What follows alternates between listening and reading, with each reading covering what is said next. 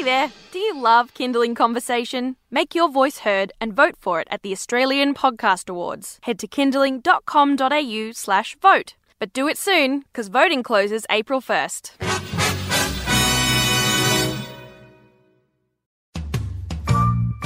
Hi, I'm Siobhan Hunt, and this is Kindling Conversation, a Kindling Kids radio podcast.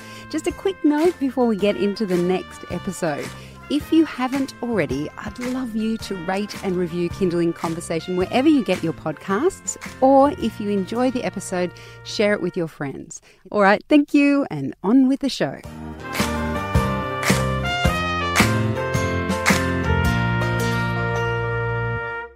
Chances are you've heard of Montessori as a style of learning, but how much do you really know about it?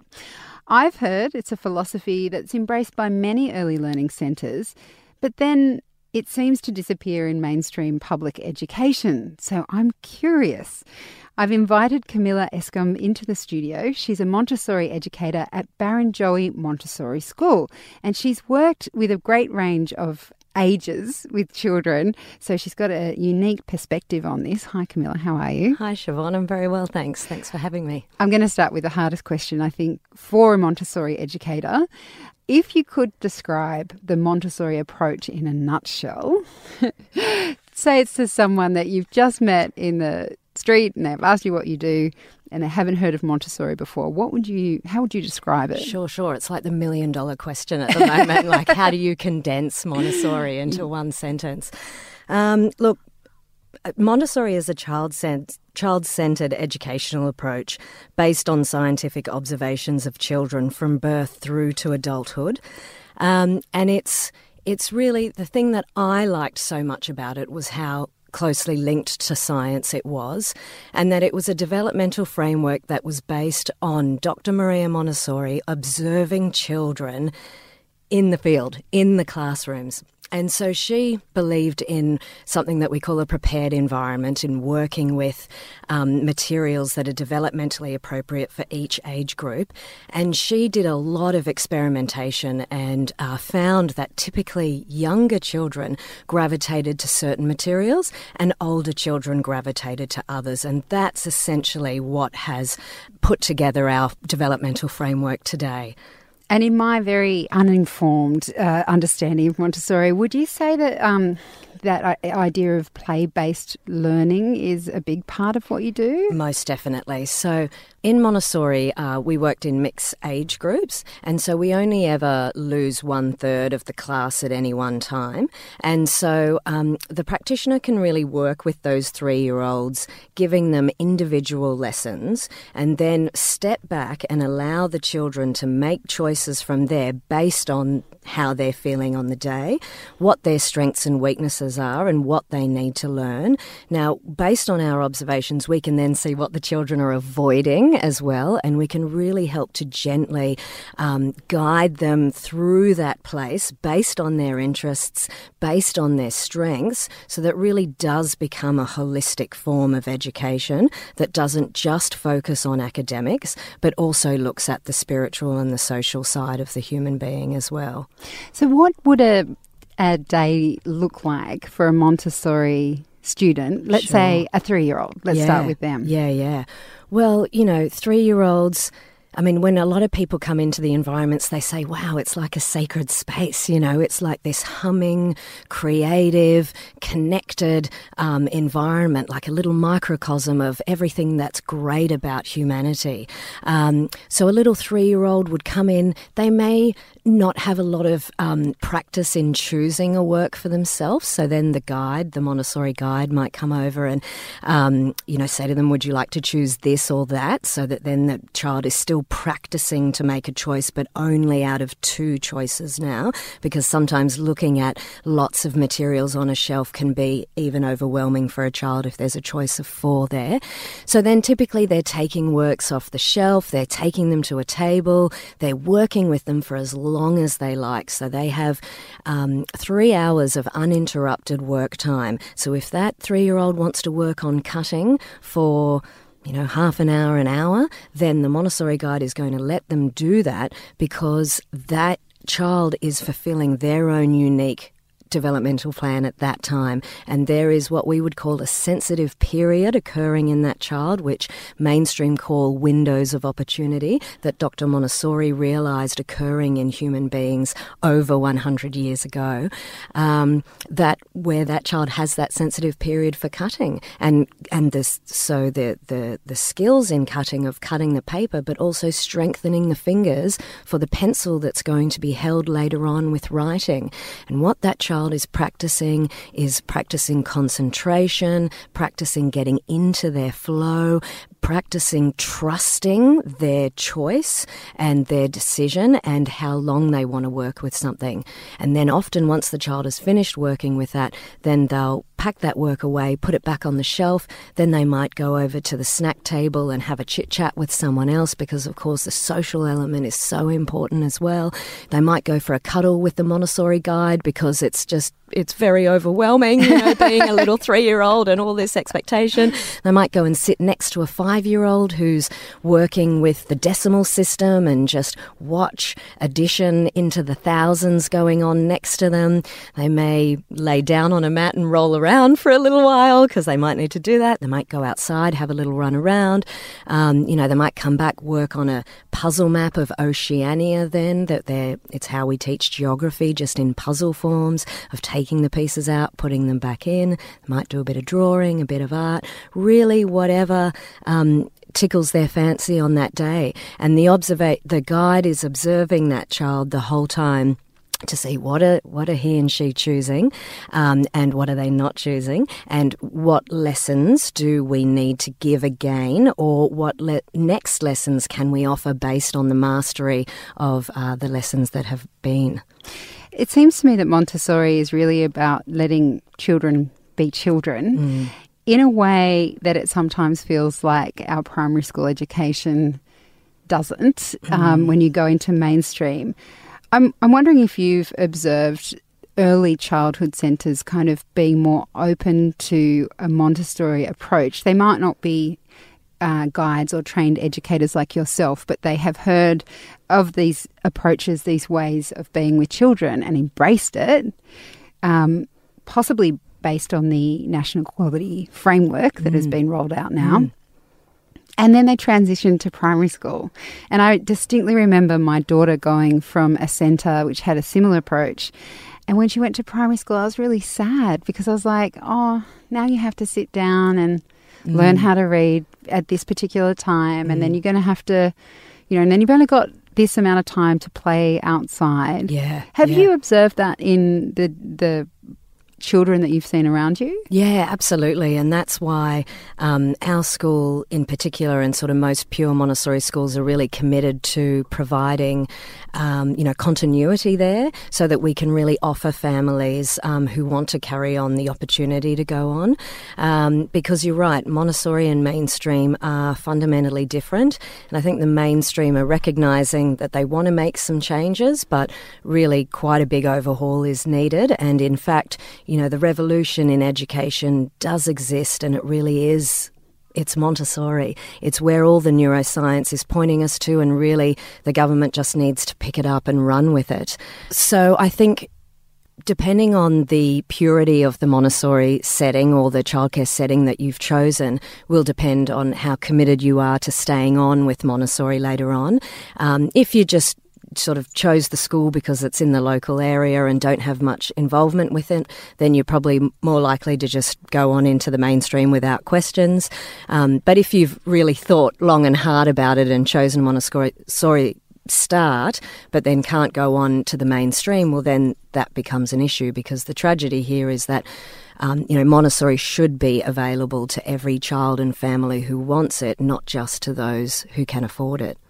You're listening to Kindling Conversation. I'm speaking with Camilla Escombe. She's a Montessori educator, known as Guides, within the system of Montessori schools. She teaches at Barrenjoey Montessori School, and we're talking about the philosophy behind it, and also what it might look like moving from an early learning setting to a primary school setting. Camilla, I do think that that's where people start to get a little bit concerned or confused about Montessori. Once a child moves into primary school, What are the differences, say, in Kindy and Year 1 in a Montessori school to a mainstream primary school? Sure. Look, first of all, I don't think a lot of parents even realise that Montessori is a full developmental framework, sort of going up into high school even. It's a great joke around our community that Montessori is like one of the best kept secrets, which is just a tragedy because a lot of us parents, certainly I did, we just stumble across it and then we think, this is absolutely amazing, why isn't this everywhere? This is fantastic.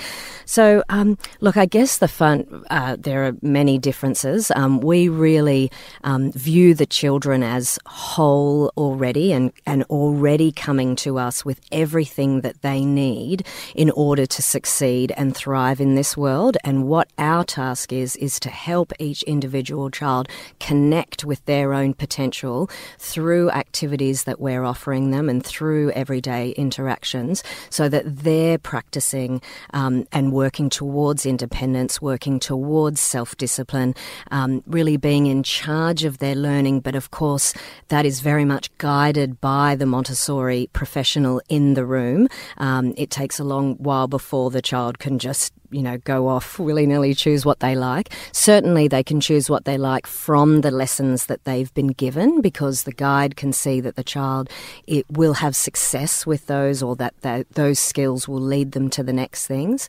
But they have freedom of choice, freedom to move around in the environment. There's no assigned seating.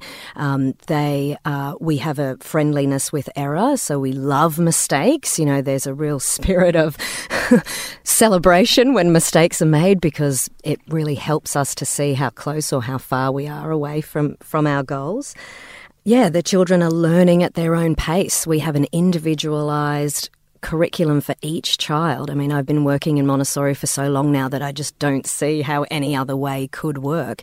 And if a child needs more time on looking at reading and writing, then they can have as much time as they need before they've mastered that skill and moved on. Now, this is where the multi-age group really helps us, because yes, even if your child might be trying really hard in this one aspect and not moving on like his or her peers are, well, he's still observing and being in the environment with peers that are doing that. So that's informing your child about where they're going to next. It's a collaborative environment. It's not competitive. The respect works both ways, so from the child to the teacher, but also from the teacher or the guide back to the child. So it really squashes that hierarchy and helps the children to see that the adults really are allies. Can a child, let's say a child's gone through Kindy and Year 1 in a Montessori school, and then their family moves and they can't access a Montessori school and they have to go into the mainstream. Yep. Is that adjustment a difficult one? Look, it's like with any transitions always prove challenging. What the feedback is that the children learn about bells, so they're not used to bells. Yes. They're all sort of quite arbitrary, what the challenges are. A challenge is that they can't call the teacher by their first name, or that there's a very different relationship to learning, that the children in the classes are learning more for a test or doing whatever needs to be done as they're told by the teacher, rather than this love of learning, where the children can go as far and as broad as they like, which they're used to. Things like having the day split up into periods of time, whereas before they could spend as long as they needed to on a specific task before they moved on. But what we find is that Montessori kids very quickly learn to play the game and understand what is expected of them. And then really, sometimes there is a little bit of a sadness there from the child once they realise, I was really interested in this aspect of what the teacher was telling us. However, there wasn't time to go into that, or, examples like that happen a lot.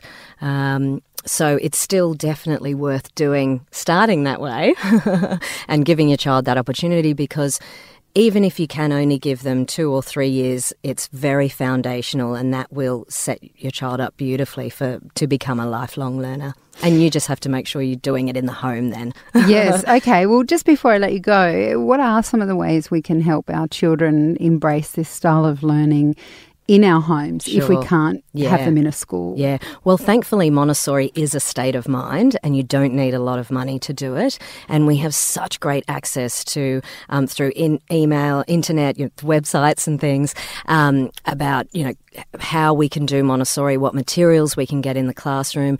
I would suggest going to local Montessori schools, observing there first if you haven't had that experience, just to see what's possible, and then put your name down on their on their email list so that you'll be invited to parent nights where professionals talk at least once a term about Montessori theory, and that can really help guide you in the home. I have a Facebook page, Montessori in the Home, where I provide lots of articles, and I hope it's a great tool for parents to use as a support.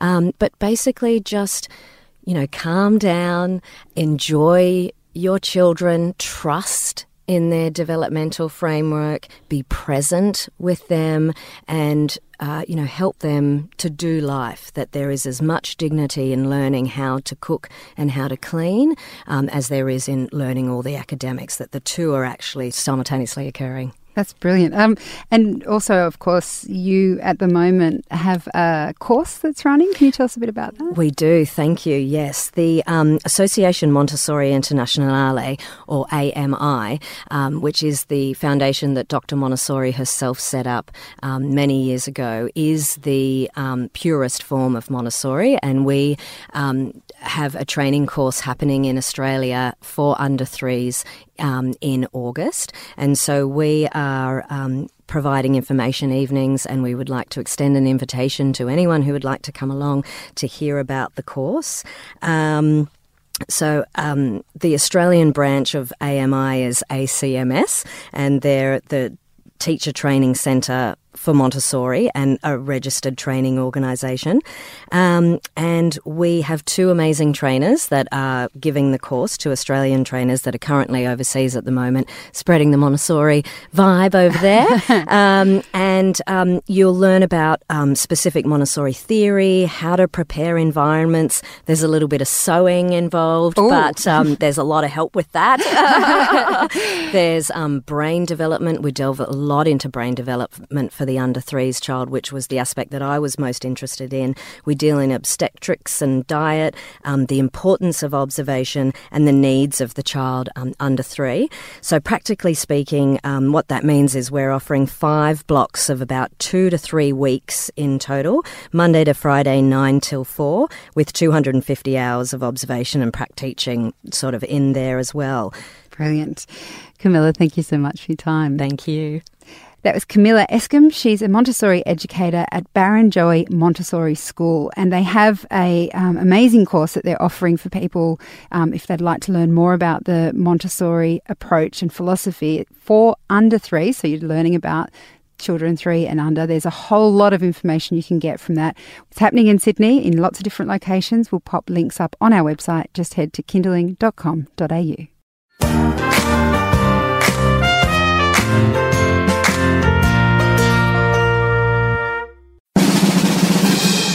Hey there, do you love Kindling Conversation? Make your voice heard and vote for it at the Australian Podcast Awards. Head to kindling.com.au/vote. But do it soon, because voting closes April 1st.